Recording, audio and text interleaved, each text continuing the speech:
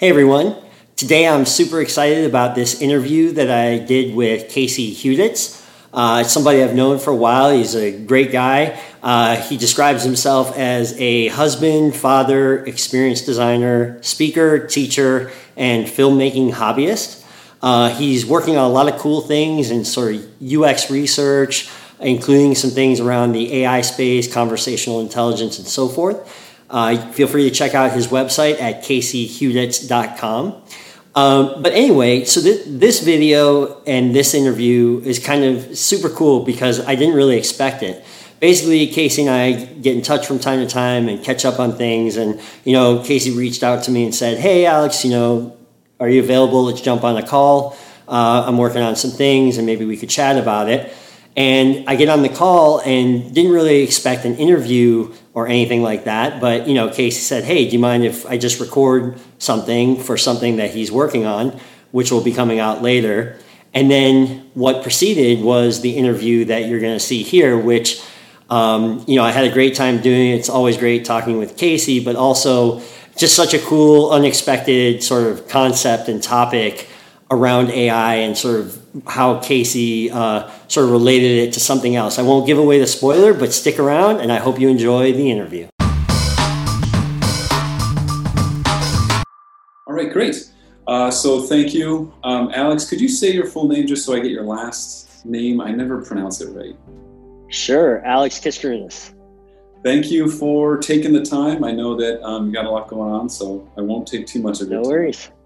I gave you kind of a high level of what this is, but if it's okay, and again, this is the weird part, if it's okay, I'm just going to read the book to you so you have a sense of it. It's very short, and then it'll help with the discussion, okay? Sounds good. All right. So the book is called I Want My Hat Back, all right? So here we go. It's probably my favorite. It says, my hat is gone, I want it back. Have you seen my hats? No, I haven't seen your hat. Okay, thank you anyway. Have you seen my hats? No, I haven't seen any hats around here. Okay, thank you anyway. Have you seen my hats? No, why are you asking me? I haven't seen it. I haven't seen any hats anywhere. I would not steal a hat. Don't ask me any more questions. Okay, thank you anyway. Have you seen my hat? I haven't seen anything all day. I've been trying to climb this rock. Would you like me to lift you on top of it? Yes, please. Have you seen my hat? I saw a hat once. It was blue and round. My hat doesn't look like that. Thank you anyway. Have you seen my hat? What is a hat? Thank you anyway. Nobody has seen my hat. What if I never see it again? What if nobody ever finds it? My poor hat. I miss it so much. Oh. What's the matter? I've lost my hat and nobody has seen it. Well, what does your hat look like? It's red and pointy and I have seen my hat. So then here he is running back to the rabbit. You stole my hat. So now we have this kind of showdown. I love my hat. Okay. So now, excuse me, have you seen a rabbit wearing a hat?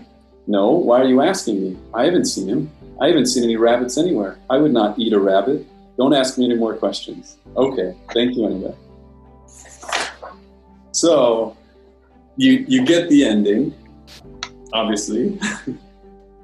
The bear eats the rabbit, right? Pretty straight. Yeah. So that's what I've been reading it to my son, and like I said, I've been filming him, and every time he's like, I don't know, or he's like, the rabbit goes away, like he part of his brain hasn't connected that yet. He doesn't have the deduction or causal inference or whatever you might call it exactly. So as I was doing this, though, like I mentioned, I started wondering could AI, machine learning, computer vision, natural language understanding, in its current form, could it understand what happened to the rabbit, if you were to ask it that question? And so I'll start with that question. currently in machine learning and the AI space, could it currently understand that ending? This is a great question. I really love it, actually. I'm glad we're talking about this. And it's the timing is interesting because I don't know if you know that I started a YouTube channel not too long ago. I've been making videos and kind of, I create a lot of different content, but I'm trying to help people improve their data literacy and keep up to date on all these different things. And coincidentally, the last video I made was on something very similar to this exact topic, which is sort of like all about what's the current state of the art of AI? What can AI really do? How human-like is it? Can it express common sense? Can AI problem solve like humans can? Can it exhibit logical reasoning like humans can? Can it put two and two together, deduce things? Like you say, causal inference, all this exact thing is exactly what my last video was on. So it's super coincidence. I had no idea this was coming, but it's good timing. So what's interesting is, and we could talk about this for probably a lot longer than we have today, but I'll just say that, so the way people currently measure state of the art in terms of where AI is today in all those areas, typically are what's called benchmarks and baselines. I don't know if you've ever heard of those. I have, but not necessarily in AI. So if you could. Sure. Yeah. So benchmarks are basically, think of benchmarks as like a test, right? Like, so for graduate school, you have the GRE. And then when you're in high school going to college, I think, back in the day, at least, I think they're getting rid of it now, but you have the SATs, the ACTs, things like that. So you have these kind of like standardized tests, and those are the benchmark tests. And then the baselines you can think of as like the best performers on the test. So in the case of AI, there's different benchmarks for different kinds of tasks that you would want AI to do, or like benchmarks or tests. Think of the term benchmark and test interchangeably. So in the case of natural language type applications, like natural language processing and things that we tend to associate more with the kind of things you're asking about, which is, parsing language like in a book, reading a story and trying to deduce things and all that. How do you measure that? What are the current benchmarks? So the biggest sort of most sophisticated ones up until recently are, and still are though, are called GLUE and SuperGLUE. GLUE? GLUE? GLUE. Okay. Like Elmer's glue, yep. And SuperGLUE. And GLUE actually is an acronym. It stands for something. But in either case, this kind of benchmark test for question answering. So you ask, like, could an AI answer a question like what happened to the rabbit or what happened to the hat or whatever? So coincidentally, that's kind of the benchmark, right? And there's a lot of different tests. It's not just one, it's a whole suite of tests. And then you take all these AI models that are trained out there and you see which models perform best on that benchmark. And do they do well? And can they do at least as well as a human would if the human was taking the same test, or better, in which case we would call that superhuman performance. Recently, and I mean very recently, like weeks ago, which is why I did this latest YouTube video, is a team of researchers from like very significant AI research universities published a new paper on a new benchmark that they're proposing called like measuring multitask language understanding. I think if I remember the name of the benchmark offhand.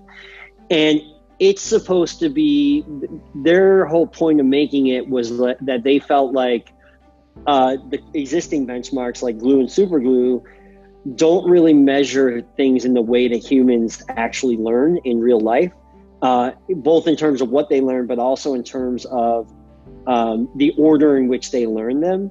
And so they created this new benchmark and then went back and tested all the baseline models, so the best performing models on these previously sort of state-of-the-art benchmarks to see how they would do on this new benchmark, which they measure across 57 different kinds of categories and areas of what they call world knowledge.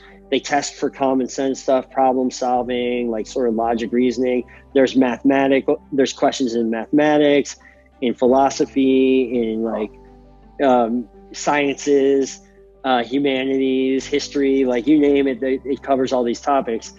And then they found that most of the best performing models that even exceeded, like achieved superhuman performance on these previous benchmarks did barely better than random guessing on this new benchmark. So long story short, or short story long, that's a good question, because that's a very active area of research right now in AI. It's like, really, where is AI at? Can it answer the question you just said? Well, if you look at even the best performing baselines or models that they found on their own new benchmark, that's so much more sophisticated, so much more challenging, meant to evaluate how humans really learn in terms of the amount of breadth of knowledge, but also in terms of the way they learn and the order they learn. It actually showed that most AI models today aren't very good. They're not at human level. So even though we were already human level or superhuman level on these other ones, what this new thing shows is these other ones were way sort of less challenging and way less apropos. Even with the new one and the way they talk about their methodology and how they include all these subjects and everything, it still is trained on, they basically trained it on, tons of multiple choice questions. I think that the main training was multiple choice questions. And so think of if you have thousands of multiple choice questions across, again, STEM fields, humanities, all this, and then these AI models sort of learn how to map between like certain topics and certain fields to certain sort of answers or solutions or like whatever. Maybe it can kind of learn sort of problem solving and deducing just by understanding relationships between areas and solutions in different fields. Yeah. Whether it could do that for like taking a children's book and understanding the concept of like a bear and like what things bears like to eat and when they eat them, and does it relate to a hat? Who knows, unless you added that to some sort of training thing and had a benchmark to test it and so on, is probably the best answer that I know of to give for this thing. And my guess is probably it's interesting because it turns out anyway, AI is way less in so many ways. Even children, the way they learn so much more than even the best AI algorithms, so much sooner because of their ability to sort of do what they call unsupervised learning and learn from the world around them almost like naturally. Like throwing in that concept of a hat is interesting because a kid might get that, but that could really throw off an AI algorithm, right? Because that's not a normal thing in nature. Like bears don't go around in nature talking to everybody and having hats and like asking questions and like, checking the neighborhood in the forest and stuff. This introduces sort of like all these things that like models that were trained on all of Wikipedia, for example, and all like a whole huge amount of books, which is what today's best natural language models are trained on, in fact, wouldn't probably come across, for the most part, information that helps it learn how hats are related to bears and so on. Yeah. So it'd have to wade through all that other stuff. It's a great question. It's a really interesting question. The answer is, I'm not sure. I doubt it would be very good at that kind of thing yet. For sure. So a few things this is awesome. I'm glad you find it to be an interesting and not super boring question. But no, I think it's really interesting. So a few years ago, I saw that Facebook was doing AI research around children's books. But the reason they were doing it is they just took all the text, they put it into these natural language understanding with the express goal of teaching it basic language so that it could more accurately predict the next word in a sentence. So nothing to do with imagery. The only other children's book research I could find, it was just around how are they written. It's just based on the words, right? So that doesn't really give us anything in this. If I could show you something too, I can't share my screen. Would you let me share my screen? Is that possible? Just to show you something really quick that I didn't find interesting. All right, cool. Go for it. So something that I was doing as well was, can you see on my screen right now? Yes. Okay, so I took some random pages from the book and I started putting it into the different computer vision models that I could find just to open APIs. So this is Microsoft Azure and their model. And I just started seeing what it would do. And they gave us the confidence that, okay, it's an animal, but then maybe it's a bird. Like they can't even identify in this case that it's a bear. And nowhere in the book does it say it's a bear, but I think a child right away would be able to identify it, right? Then it had all these other tags. AWS, they had apparel, clothing, animal, mammal. Like their confidence too was high on things that weren't true, weren't real. This was Google Cloud. They said, okay, we know these are animals, and we know this is an insect, which there isn't one there. So already, like even just to get to the point of a machine visually understanding it, I couldn't find anything that got close. If you do like a reverse image search with this in Google, it'll find the exact image, but that's because it's trained on the fronts of like the covers for all the books, right? So that's one way I went. But when I went in here, it could identify all the text. That was easy. It could pull all the text out easily make it. They all got that 100%. So that was no problem. So even there, just seeing a computer's ability to see was already deficient. Whereas if I just scribble something, my son can tell it's a cat. Whereas this wouldn't, you know? So there's already this, when you talk about like a child's ability to understand and view versus a machine's, like I'm just amazed how advanced my 3-year-old son seems in his ability to understand that these 3 things make a tiger, whereas Google's Vision AI would not be.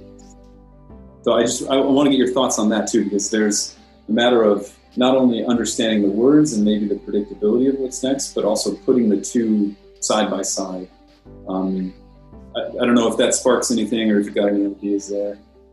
Oh yeah. Yeah, lots of things. I mean, absolutely. So. Oh, I lost you. Oh, there you hear go. Me? Yep, you're back. My guess is if you took a picture of an actual bear and did the same thing, it would probably be way more confident that it found a bear. So that's number one. I think the biggest thing is like most of those computer vision and like object recognition, object detection type algorithms. Have you ever heard of ImageNet?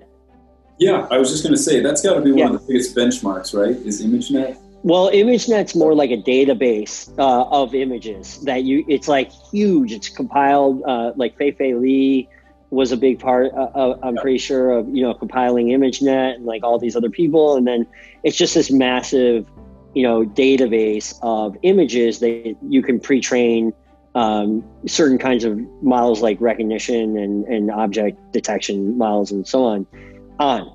And, the thing about art, like in illustrations and kids' books and stuff, is like you could draw animals a million different ways, right? You can draw them abstract, they could be stick figure-y, they could be, but whether or not the algorithm, if certain models have been trained primarily on pictures of real animals, they may very well struggle to sort of abstract away to like this more, and that's actually, again, very interestingly that you bring this up, is that that's a big limitation for AI systems today, is that versus children. Children, when they're super ittle bittle, so to speak, could see a stick figure drawing of a cat, like with little ears and like it says meow. And then the first time they see a real cat in real life, they could point to it and go cat, like they can somehow see that thing is similar to what they learned was a stick figure drawing with like a pencil of a cat in real life, and they just like seamlessly extrapolate to that, right? Like, so why is that, right? Well, part of it is it's not entirely understood because the whole field of neuroscience, it's all about trying to figure out how the human brain really works and how information is stored and retrieved and all this stuff. But the one big thing that is fairly well known is that the human brain is significantly more complicated than a lot of these AI models, in the sense that, you know, like, I forget the exact numbers, but the estimates are there's something like 100 billion neurons in the average human brain. And then there's something like 100 to 500 trillion synapses, which are the gaps between neurons in the neural network within your brain that like information is passed across as, you know, the neurons are passing information across. And it's in these synapses that information is like thought to be stored and recalled from, right? It sort of gets like locked in there. So you have 100 to 500 trillion synapses in your brain, and it turns out that's enough sort of storage, if you will, for all the information that a human learns over their entire lifetime, from birth to the end, right?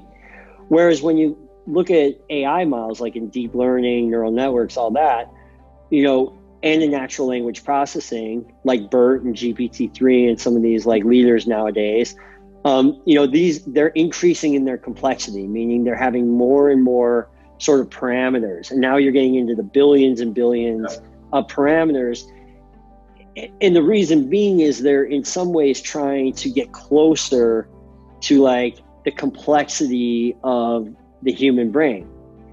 And this complexity seems to allow children to develop intelligence way faster and earlier in their life with so much less sort of labeled or supervised information, right? On their own. They can kind of like just observe the world around them, do a little trial and error, try different things, and then like keep learning on their own and figure things out, even if their parent or school or someone didn't say, you know, glasses, and like label that's glasses. They kind of just figure stuff out. So yeah, did that answer your question? Yeah, absolutely.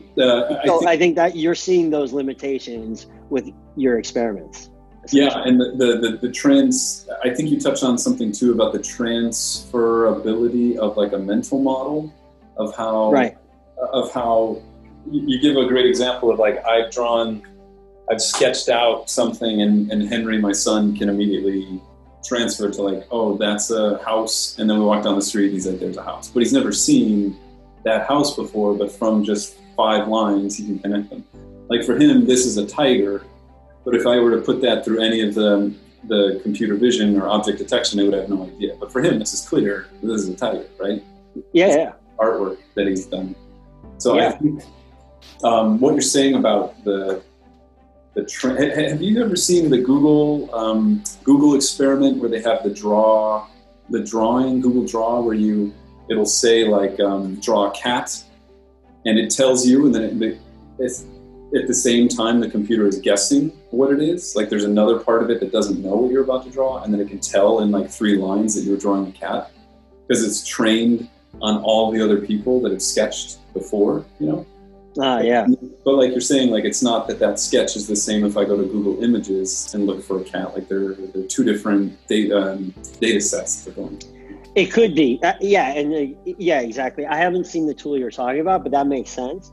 My guess would be, you know, without being 100% familiar with that tool, my guess would be exactly that. Like one was trained on ImageNet or something where it's mostly, you know, real world images, whereas maybe this other tool is specifically trained on to try and recognize art or sketches or drawings or something, in which case, you know, that can make sense. Now, that being said, on the other hand, you know, are you familiar with the idea of hierarchical learning and features? I studied cognitive psych, and so it sounds familiar from 15 years ago. Well, in deep learning or like neural networks specifically, in just that, all it means is like, and you've probably seen this before, but like the way a lot of computer vision and sort of pattern or image recognition algorithms learn from images through deep learning neural networks is that they discover features in an increasing level of complexity and hierarchically. meaning that, like, let's say it's a facial recognition algorithm trying to learn how to recognize faces. It's going to first learn like how to recognize like lines, like horizontal lines, vertical lines, diagonal lines, then curved features, then circles, then ovals, then squares, then certain patterns, then eyes. Then it starts building up into bigger features like eyes, nose, mouth, ears, and then it gets to head, and then it's like hair, and then it's like the whole head, and now you have a face. That's what's meant by hierarchical sort of representation and hierarchical feature learning.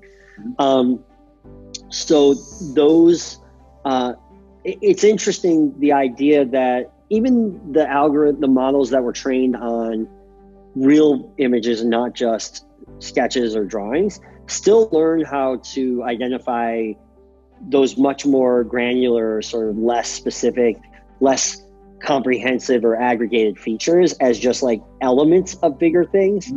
So it could be that you can use, and a lot of times you do, because you mentioned the word transfer earlier, that whole field of transfer learning, where you take learning that was done on one thing and you kind of transfer it to another domain or something else and then fine tune on that. That certainly makes sense, that you could still be able to determine things just from sort of lower hierarchical features as well. I'm going to ask you one more question, and then this has been so awesome. And it's already got me, now I'm thinking about how else to pursue this. So I've never done a documentary like this. I've done other short ones, but I've never tried almost like an investigative one. So this is really fun for me. GPT-3 is something else I've been reading a lot about, and Microsoft just acquired it, that they're thinking about putting it into chatbots or whatever it might be to be even more human-like.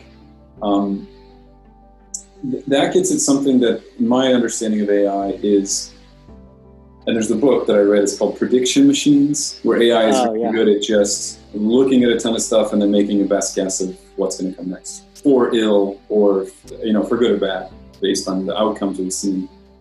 GPT-2, I was able to put all of the copy in from this book just to see, and it didn't conclude that the rabbit had been eaten. Like, it didn't get to that point. But do you think that GPT-3, do you think there's any possibility that is going to open up a new ability to make sense of it? What am I trying to ask? I'm sorry, I wrote this down earlier. Maybe it's, now we've touched on it, it's a moot point. Let me just ask one final question. I'm sorry, I'm going off here. Well, I have an answer to your question, even though you didn't finish it, because I think I get what you were getting at. And actually, it was the exact thing we were talking about earlier. So the answer would be the same, in that GPT-3 is like one of the most sophisticated models out there by far. And in fact, is like the de facto. Remember when I was talking about benchmarks and baselines? Baseline. But again, that new paper that just came out about that new benchmark called Measuring Multitask Language Understanding or whatever, Massive Multitask Language Understanding, that GPT-3 actually didn't perform so well on that benchmark at all. So that's what one of the most interesting things about that paper and that benchmark show, is that even the best thing we have today, which is GPT-3, right, or variants or whatever, suddenly with a new test that's much closer to how humans learn and how humans are evaluated, suddenly performs very subhuman, actually. So again, if I interpreted what I think you were sort of asking is, can GPT-3 sort of get there? Can it figure it out? Whatever.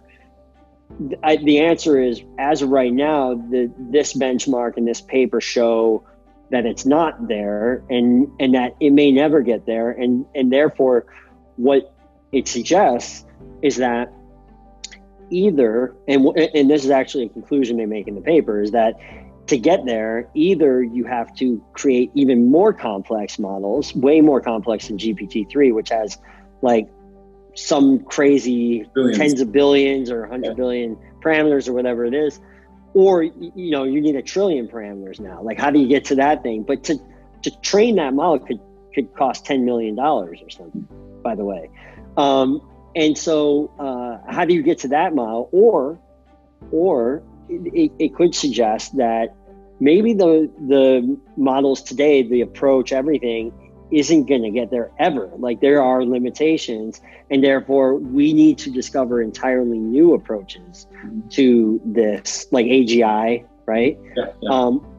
That are on the path of techniques like GPT-3, right? So that's interesting. You know, are we at a dead end? Or do we need to just create these insanely more complicated, larger models? Or both? One final question. So I read you the silly book, showed you the ending. I've shown you some of my thinking around even computer vision, and clearly you've got a better understanding of all this. If you had to take a guess, in your professional opinion, when do you think this could be scanned into a computer, put into some sort of model, and at the ending, you could ask it what happened to the rabbit, and it would know? If you were to ballpark it in terms of how long that would take, how far away we are. Oh man, I don't know. Honestly, I don't think I know the answer to that question. Okay. I mean, I don't know. You know, because again, the answer depends on, like, maybe it could happen today if you try to train one of those models on it, and I don't know. I'm not, you know, some of those things are relatively new, and you know, a lot of the ways these models are evaluated again are with these benchmarks like GLUE and SuperGLUE and like this new massive multi, which is brand new. I mean, the paper just came out literally a couple of weeks ago, I think. And I'm not sure that they test for the kind of exact thing, but you know, there's so many different questions, so many different types of tasks that it's hard for me to say. Like, I'm not sure, honestly. It could be, if you have a big breakthrough, it could, or somehow we can train such a big model, maybe even today something like that could fall into place. I don't know. There's probably people that are a lot, you know, better sort of suited to know for sure, like give you a better estimate of time on that. Could I submit a new benchmark to the AI community and say this is like the Turing test of how can you get can this be my new children's book Turing test that I'm pitching? Who can develop a model that can understand the end of this book? Well, it's super interesting concept because, you know, I love the idea. I haven't come across that exact concept of like, how do we create benchmarks that can test for like even childlike clarity or sort of the way, you know, and again, maybe a model today like GPT-3 could actually answer that question. I don't know the answer to that. It's possible it could. I don't know. Like feed it the book and say what happens to the thing. Maybe it could. But again, what's super funny is that, you know, this new benchmark that I was talking about, they're actually not testing for that at all that I know of. They're testing more for like undergraduate level, like elementary level subject matter, then like college level undergraduate, then graduate level, and then professional expert level. So they're actually trying to test for like knowledge across domains, so like overall breadth of knowledge, and then also at varying levels to try and show like a progression of understanding like humans do, and sort of like a level of understanding. And again, that would be so much further ahead than where this book is. But one of the interesting conclusions from that paper I'm talking about is that GPT-3, I think it was, actually did well at some super advanced topics or something, but did very poorly at elementary level topics in certain areas, like literally elementary, right? Like third grade, fifth grade, I don't know. But like, so that's super interesting because younger and lower levels of earlier in education subject matter that you learn doesn't necessarily make it easier to solve for AI. Mm-hmm.